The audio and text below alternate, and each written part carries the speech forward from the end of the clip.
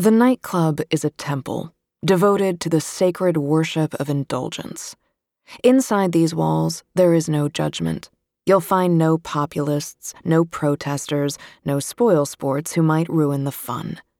The velvet ropes out front stand sentry against all that. Instead, there are girls in fur and designer silk, swanning and preening like exotic birds, and men with diamonds in their teeth. There are fireworks erupting from bottles of $1,000 vodka. There is marble and leather and brass that is polished until it gleams like gold. The DJ drops a bass beat. The dancers cheer. They lift their phones toward the sky and vamp and click, because if this is a church, then social media is their scripture, and that tiny screen is how they deify themselves. Here they are, the 1%, the young and ultra-rich, billionaire babies, millionaire millennials, fabugrammers, influencers. They have it all, and they want the whole world to know. Pretty things, so many pretty things in the world, and we get them all, says their every Instagram photo. Covet this life, for it is the best life, and we are #blessed. Out there, in the middle of it all, is a woman. She's dancing with abandon in a spot where the light hits her just so and glimmers on her skin. A faint sheen of sweat dampens her face. Her glossy dark hair whips around her face as she swivels her body to the grinding beat.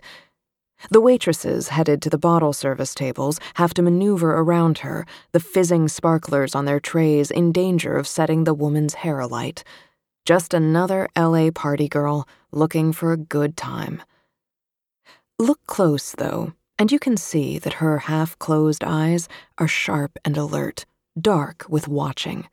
She is watching one person in particular, a man at a table a few feet away.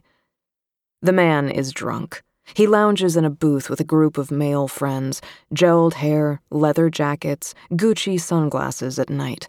20-somethings who shout over the music in broken English and baldly leer at the women who careen past.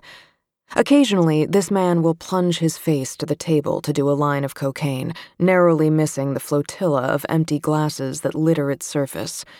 When a Jay-Z song comes on, the man climbs up on the seat of his banquette and shakes up a giant bottle of champagne, a rare, large-format bottle of Cristal, and then sprays it over the heads of the crowd.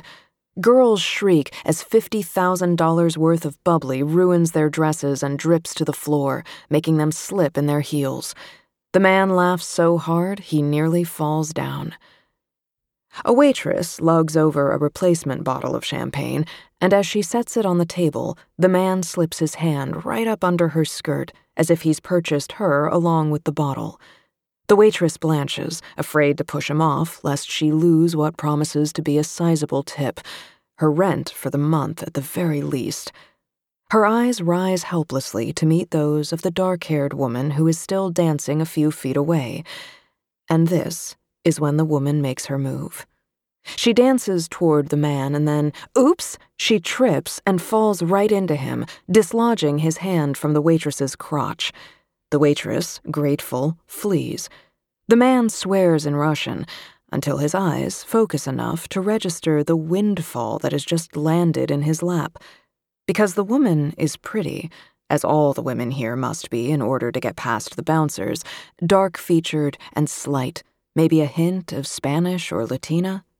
Not the sexiest girl in the club, not the most ostentatious, but she's well-dressed, her skirt suggestively short.